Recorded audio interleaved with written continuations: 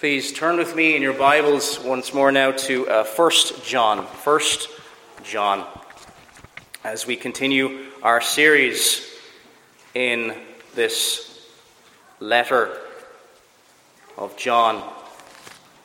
1 John. And we're now in chapter 3 of 1 John. In a moment we're going to be reading from verses 4 down to verse 12.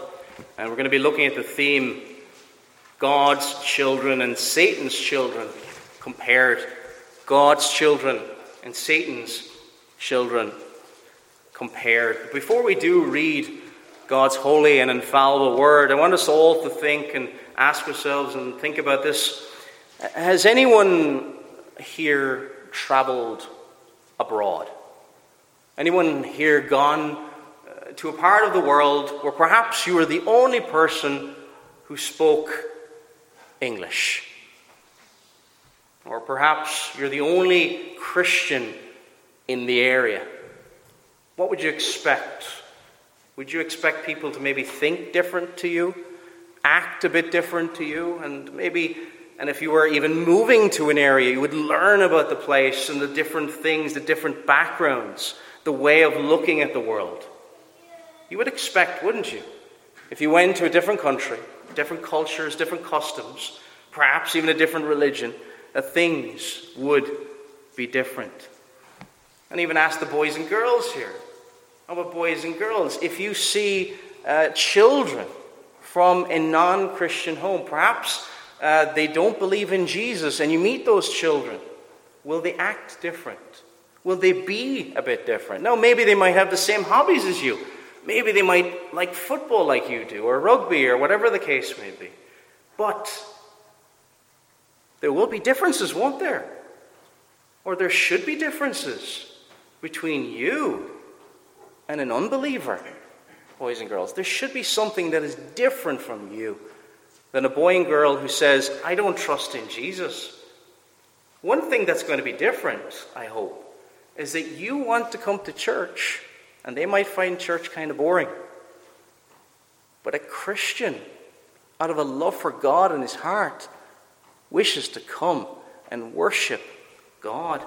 Out of a love for Jesus, wishes to thank him with all the other Christians and to share that joy with all the other Christians. Do you know, for the first month I was a Christian, I never met another Christian. And that day, I met Christians for the first time. It was one of the happiest days of my life. I still remember it. It was so wonderful to be around other people who believed the same thing I did. Don't take this for granted, dear friends. We have a wonderful privilege, and we share something about our Savior. But if you meet somebody who doesn't know Jesus, what should we do? Boys and girls, if you meet a boy and girl in school, what do?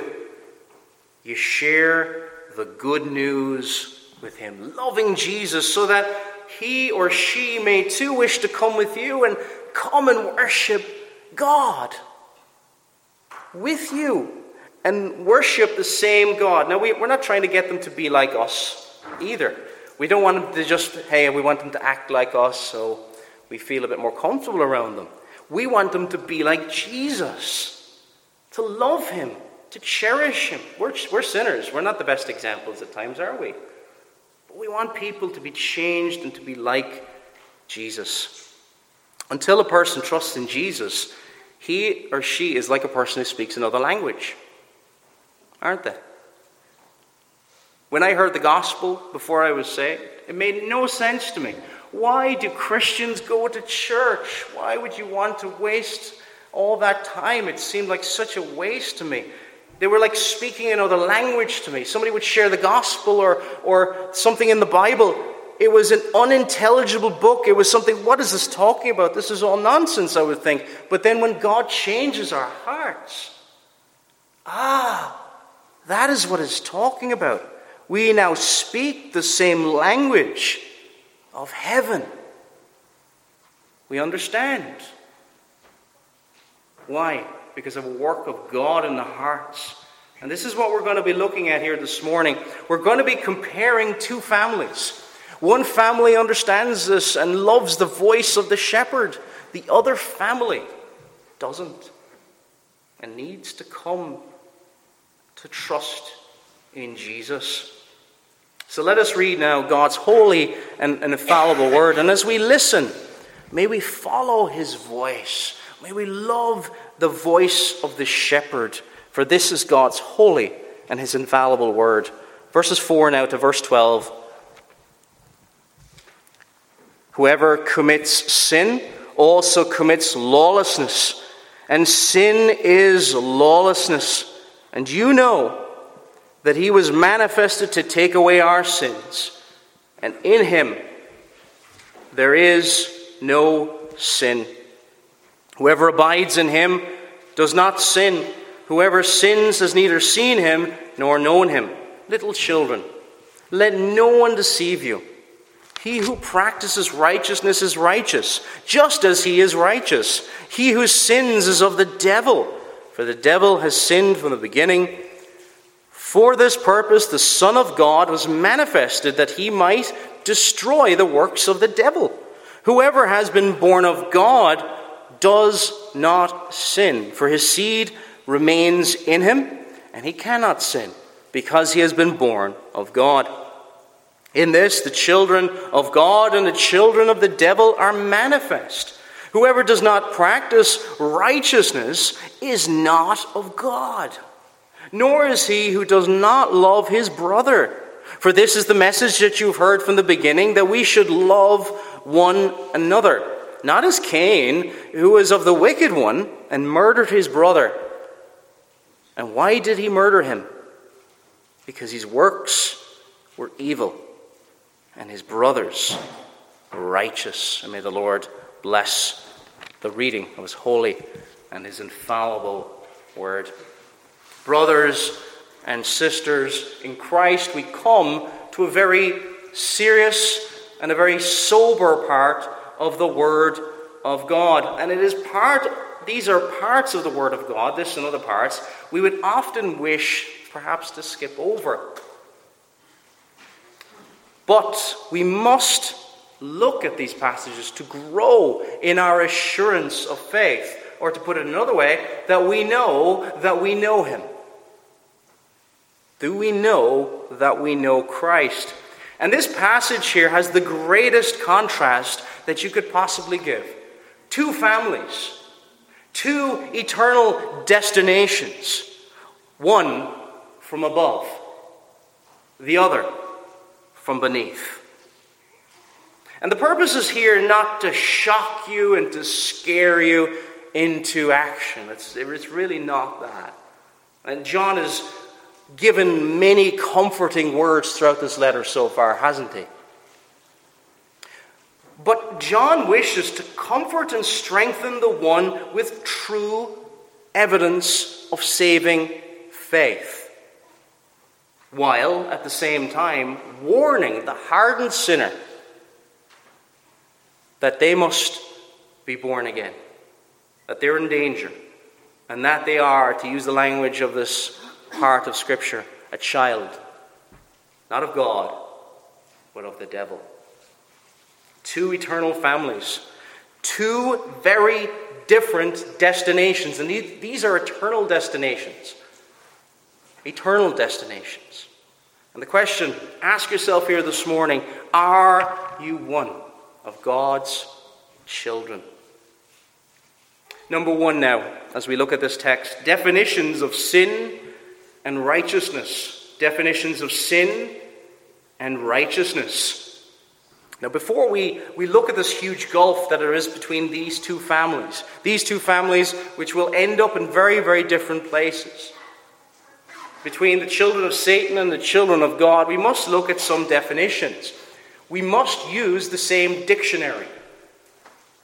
I remember I was in my study the other day, and one of my daughters was there, and was pulling a dictionary off the shelf. And one of the reasons I was pulling a dictionary off the shelf is we have no internet in our house, as many of you probably know at this point. to use that same dictionary, those definitions. Otherwise, we're going to be speaking a different language. What is sin and what is righteousness? Sometimes sin can be just presented like this, a mistake, an oopsie moment. But look at verse 4.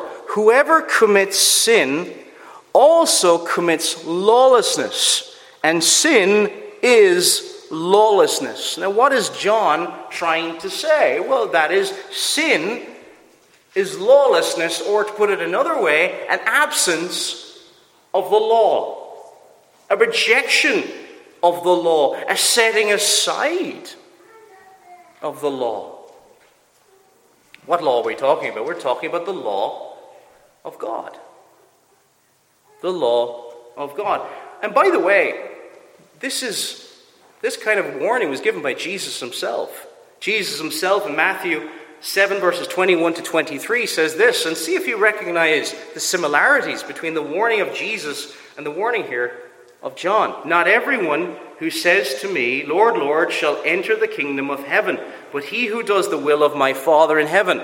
Many will say to me in that day, Lord, Lord, have we not prophesied in your name, cast out demons in your name, and done many wonders in your name? Verse 23, and then I will declare to them, I never knew you. Depart from me, you who practice, remember that word? Lawlessness. Lawlessness. In the Greek language, there's an extra letter, alpha, put at the beginning of this word law.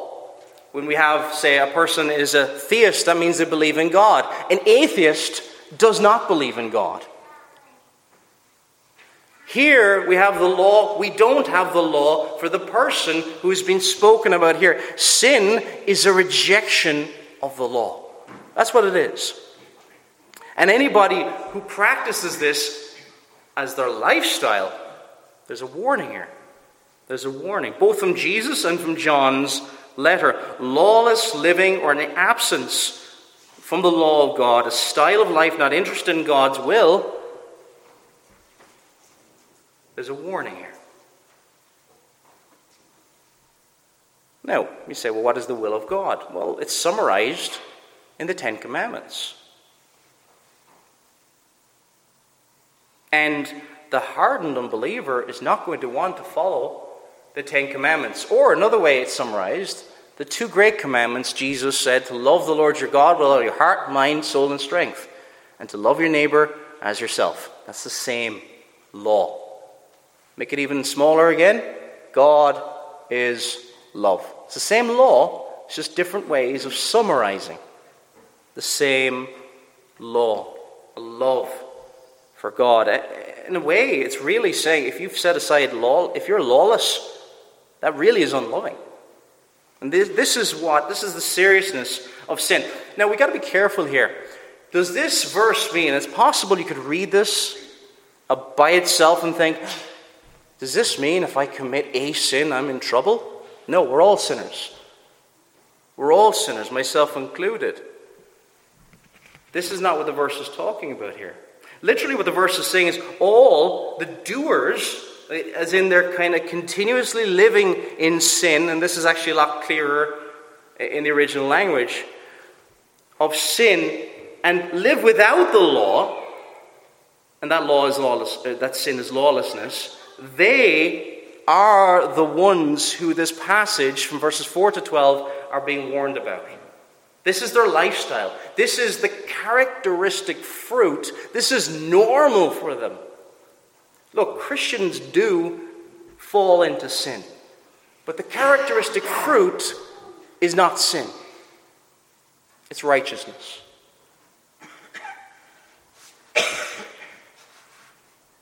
There is perhaps, and this is the warning to perhaps, a person may in a very human way, an external way, have good Christian living, if you could use a phrase like this, but essentially really live by their own rules. If that is you, this warning is for you. My rules do not matter. My opinions do not matter. Our opinions do not matter. What matters is the will and law of God. We must not follow our own way. That's what it really means here. That's what sin is. Sin is like, I reject the law of God. I don't care what the law of God says. I want what I want. I want what I want. Now, if you are a child of God, I said children of God do fall into sin. Your heavenly Father loves you. And what would an earthly father do with a child whom he loves? He will correct them. He will correct them. There's many references in the book of Proverbs of the use of the rod and the loving correction, because a loving parent disciplines his child in a loving way. And even think about children. If children are not taught by their parents and they live lawlessly, they will not appreciate the values of their parents' generation. They will do their own way. Lawlessness. What does God the Father do with us when we fall into sin? Well, it says this in Hebrews 12, verses 5 to 8. And you have forgotten the exhortation which speaks to you as sons, my son. Do not despise the chastening of the Lord, nor be discouraged. We can be discouraged sometimes in these things, but we ought not to be. Nor be discouraged when you are rebuked by him. For whom the Lord loves, he chastens, and scourges every son whom he receives. If you endure chastening, God deals with you as with sons. For what son is there whom a father does not chasten? But if you are without chastening, of which all have become partakers, then you are illegitimate and not sons. It's very easy in the chastening of the Lord as believers to become discouraged by this. But the scriptures say, don't be discouraged. It's even to say, children, when you are being disciplined by your parents, don't be discouraged. Your parents love you, care about you. They want to drive you from that sin you are pursuing and to bring you towards what is good and holy and righteous. God corrects and lovingly brings back his children from sin. Verse 7 of our text says this, little children, let no one deceive you. He who practices righteousness is righteous, just as he is righteous. He who practices righteousness is righteous. And I remember thinking at home, well, why does John write this? Why does he say, let no one deceive you? Because people will try to tell you otherwise.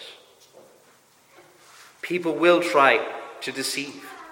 It's easy, humanly speaking, to give cheap encouragement and cheap grace. And that encouragement can disappear over time. But friends, brothers in Christ, if you are saved, if you are born again, there will be a difference. Now, the amount of fruit in your life will vary. Some people have very little fruit. Some people have a lot of fruit. It just depends. We're all different. But there will be a degree of change. There will be a degree of righteousness. And when you do fall into sin, it will grieve you. Because you are really following the law of God after the end of men. And perhaps you're here this morning, and I think it's important to point out as well, when we go through topics such as this, the person who often goes home and thinks, oh, that's it, I'm not saved, I'm in trouble, oh boy, are often the people who is being addressed here. Do you understand what I'm saying? It's the person who doesn't worry, should be, and the person who is worried shouldn't be. Perhaps you're here this morning and you're struggling and you're saying, I see my sin, it grieves me, it horrifies me, how can I get over? That is fruit of saving faith. Just that. The fact that your sin grieves you, the fact that your sin makes you sad, that's fruit. An unbeliever is happy in his sin and quite comfortable in his sin. It's actually an encouraging sign. If you do struggle, the whole idea of struggling is that you're actually trying to wrestle against it. If you grieve over your sin, take heart, dear friend. It's encouraging. It may not seem it at the time, but it is really a sign that you are following and seeking to follow after God.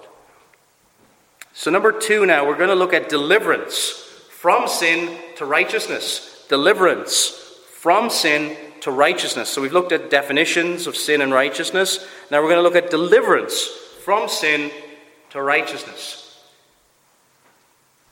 Did Christ come, and I try to say this reverently, did Christ come, the infinite God, to just rescue us from hell? Or, as it's sometimes presented in church culture, almost as if just in case hell is real, I want to make sure I'm trusting in Jesus. Now, if he rescued us from hell alone, that alone would be amazing, because we don't deserve heaven. We do deserve hell. But what does it say in verses 5 and 6? It says this, "And you know that he was manifested in the flesh, to take away our sins. And in him there is no sin. Whoever abides in him does not sin. Whoever sins has neither seen him nor known him."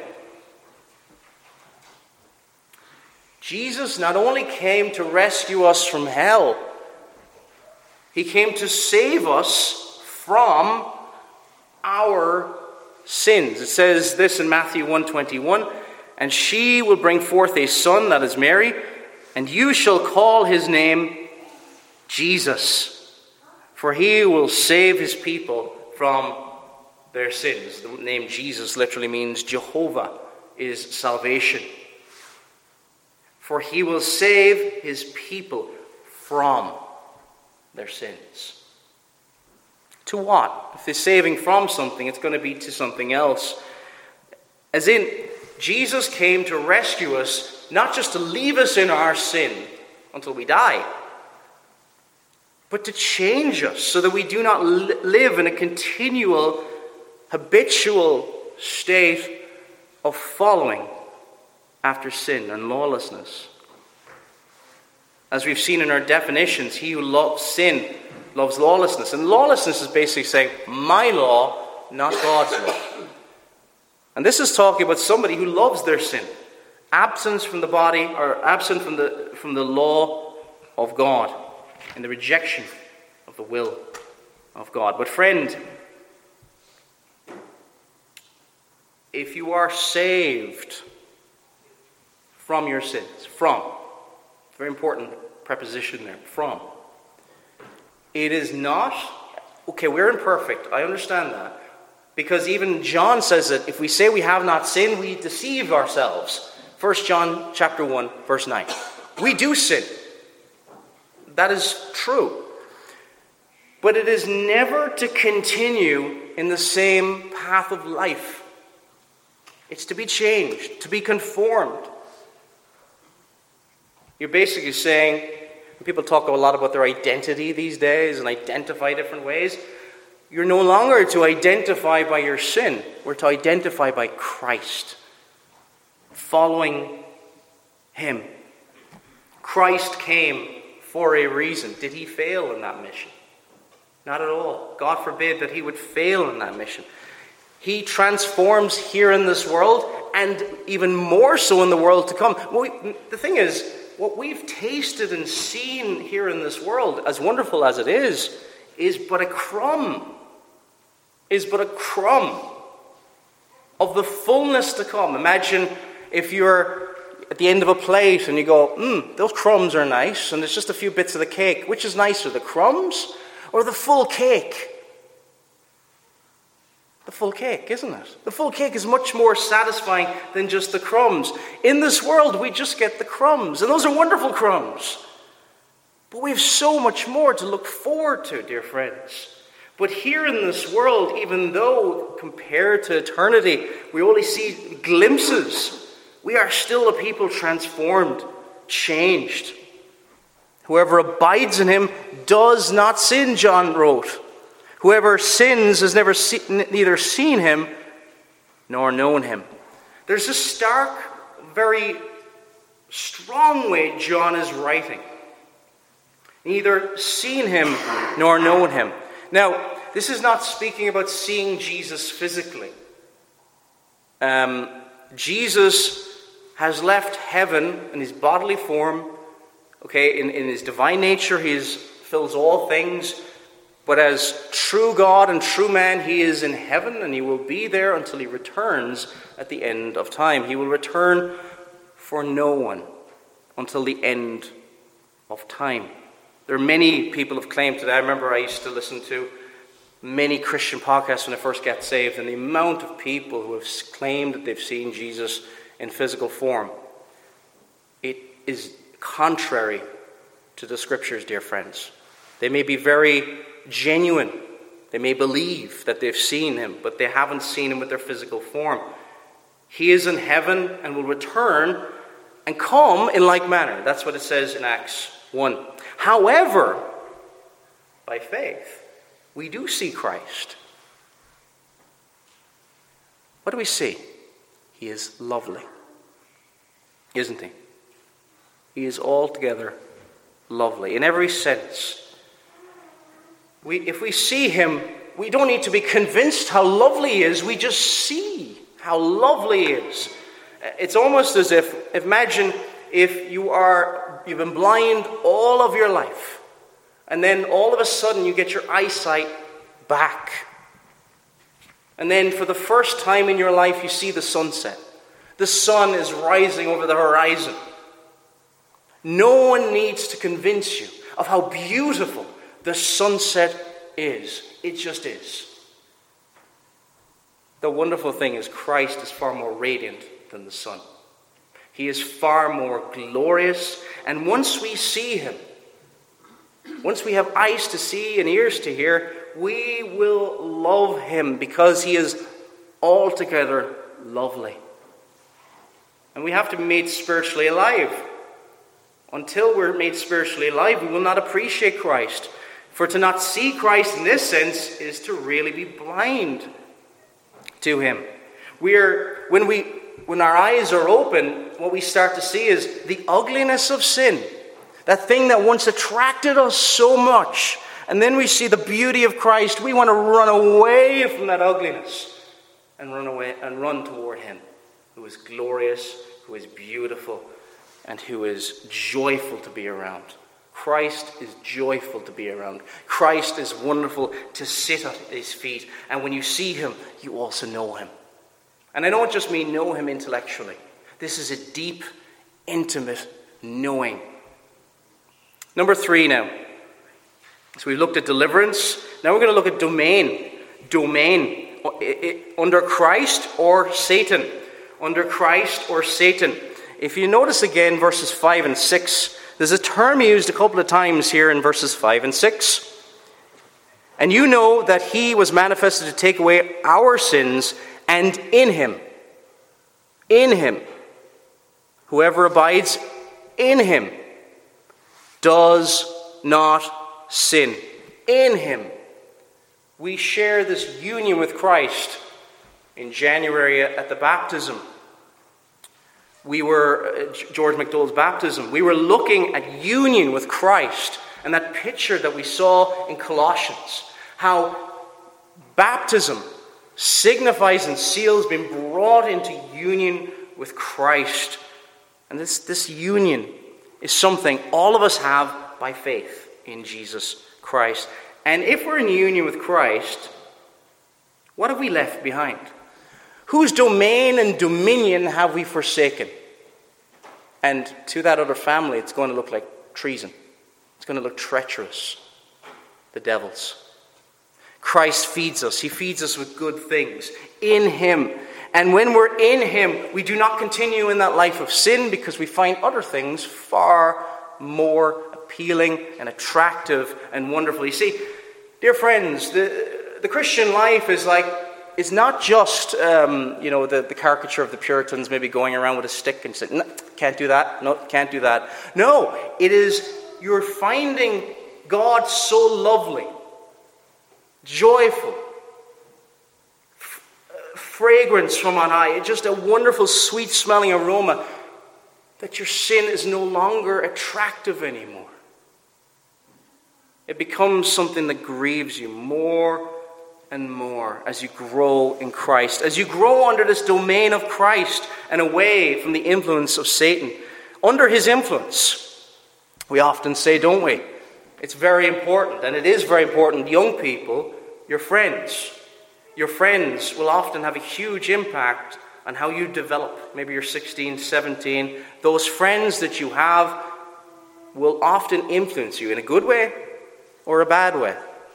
Well, dear friends, we need the influence of Christ above that of the influence of the devil. Verse 8 says this, "He who sins is of the devil, for the devil has sinned from the beginning. For this purpose the Son of God was manifested that he might," what? "Destroy the works of the devil." That's why he came.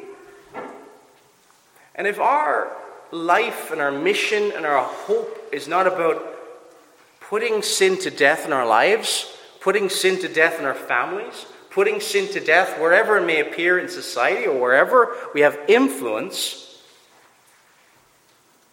then it is something contrary to what Christ came. He came to destroy the works of the devil. It's very forcefully put in verse 9. "Whoever has been born of God does not sin, for his seed remains in him, and he cannot sin because he has been born of God." Or put it another way, if you've been born of God, you can't. It's impossible to continue to live like the world. I'm not saying you're going to be perfect, but he's got you in his grip. The Savior has got you in his grip if you've trusted in him. He's holding you. And if he holds you, does it make sense that we would continue off and to live like the world, to act like the world? Not at all. See, the danger is we can have a very casual attitude to sin. And I was talking to somebody there in the town, and there's almost an attitude of, sure, don't we all sin? It's like, when you're hammering a nail and you miss the nail and you hit your thumb. Oops. But that's not sin. Sin is rebellion. It is willful rebellion.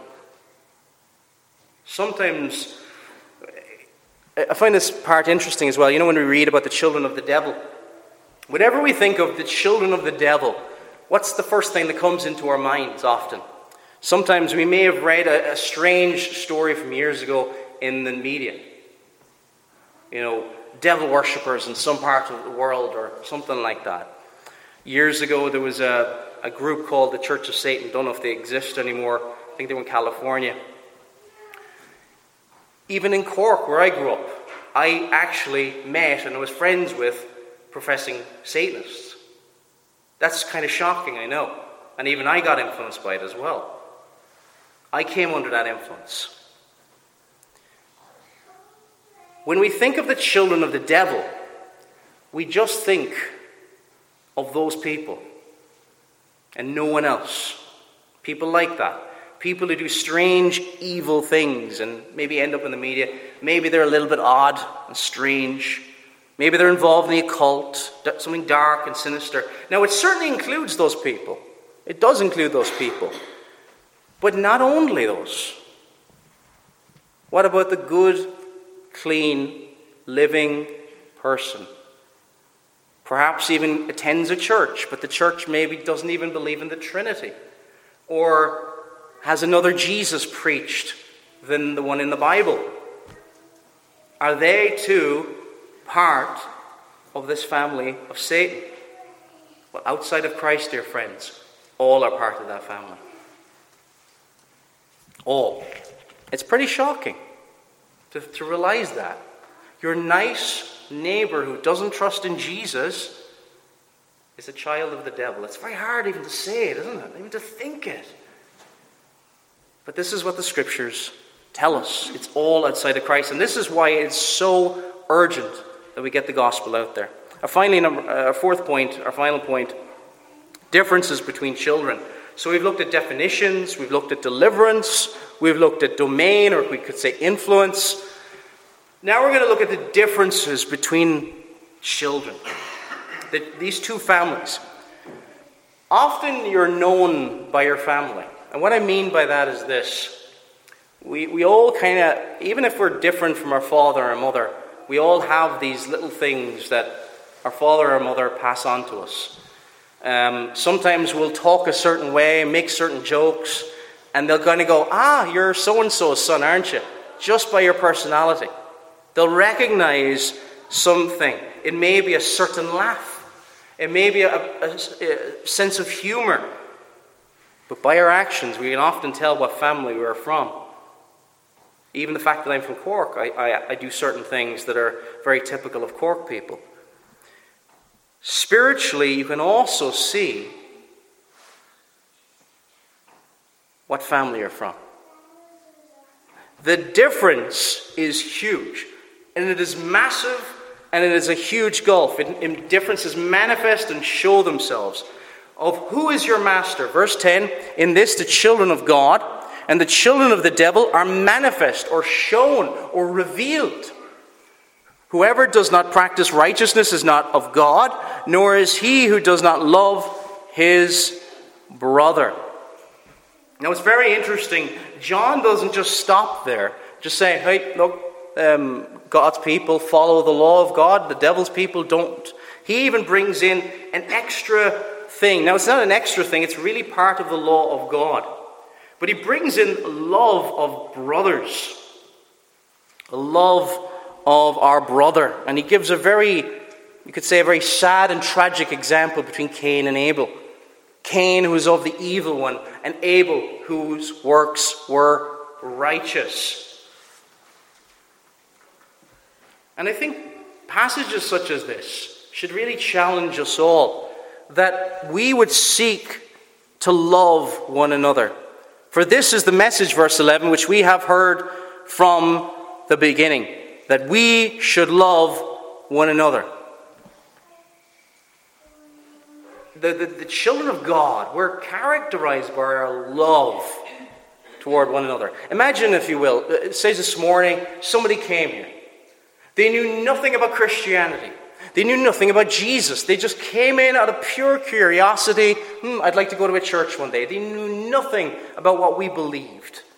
They found what was preached strange and unusual and something they couldn't get their minds around.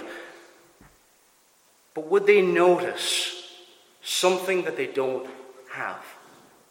A love between brother and sister, sister, spiritual fathers, spiritual mothers, spiritual uncles, spiritual aunts, spiritual nieces, spiritual nephews. Would they see, they'd be struck by, wow, I don't agree with anything they believe, but look at the love here, it's hard to deny. Would they see that? Would they be struck by that if they came in amongst us here this morning? Because that love really speaks. It speaks of the difference, the gap between one family and another family. Like the devil's family are falling out all the time. Just turn on the media for 5 minutes. They don't get on with each other. The church, really, it's not that we're trying to be strange or weird or unusual for being unusual. But the church is to be different. The church is different. What Christ offers is something the world cannot offer. And how do we show that we're in this family? Love one another in a biblical and warm way. It says in Ephesians 4, verses 31 to 32, let all bitterness, wrath, anger, clamor, and evil speaking be put away from you with all malice, and be kind to one another, tender-hearted, forgiving one another, just as God in Christ forgave you. Now, there's a love we see in other families. They may not be Christian families. But we ought to be, shouldn't we? Because we have seen the one who is love. We love the one who is love. So we should really be. We should stand out in our love. And what happens when we don't? What happens when there's a hatred? We see with Cain and Abel here. I think we can read it so many times we forget the horror of Cain and Abel. You know, it becomes maybe a kind of a story that gets passed along. Imagine you have two brothers that grew up in the same house. They grew up with each other. And one worships God as is revealed, and the other one is angry, furious that God did not accept his offering. And what happened? Cain, out of the hatred in his heart, killed him. This is why we have to put these things to death. The end of hatred of a brother is really murder. That's where, if it goes to its nth degree. What does it say about Abel? Abel has a very positive and wonderful testimony in Scripture. It says in Hebrews 11:4, by faith, Abel offered to God a more excellent sacrifice than Cain, through which he obtained witness that he was righteous. This showed the difference between Abel was so different to Cain. God testifying of his gifts, and through it, he being dead still speaks. Isn't that amazing? Abel is dead. He's in heaven today, but his testimony still speaks in the Scriptures. Isn't that amazing? Our men and women and children and those who've suffered for the Covenanter cause of the 17th century, their testimony of dying still speaks. Years later, hundreds of years later, we still read of the stories of people who stand up for the cause of Christ and they die. And there's testimony. It still speaks, even after they're gone. Dear friends, in this generation, with all the challenges that we face, will you, by grace, by the strength that God gives you, it's the only way you'll be able to do it, stand out. Stand out for Christ when needed. When needed. Will your testimony still speak to your children when you're gone? Will your testimony, I'm not saying that we're trying to be famous or anything else like that, but that we would be known as those who would look to God.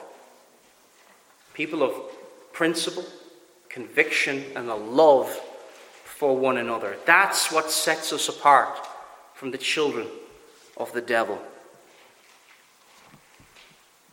I pray that every single one here knows that they're a child of God.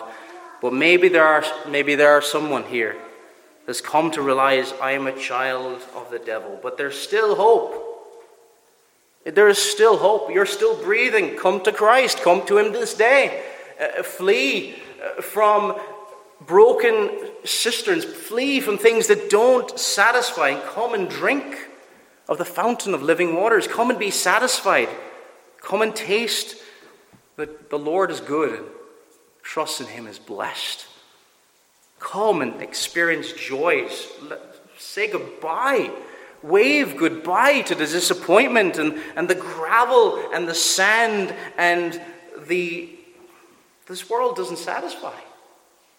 It was never meant to satisfy. But if you are a true believer, don't stay where you are. Don't stay where you are. Come for more of Christ. Come for more of him. Find more satisfaction and joy and peace in him, that he may assure your heart this day. Amen.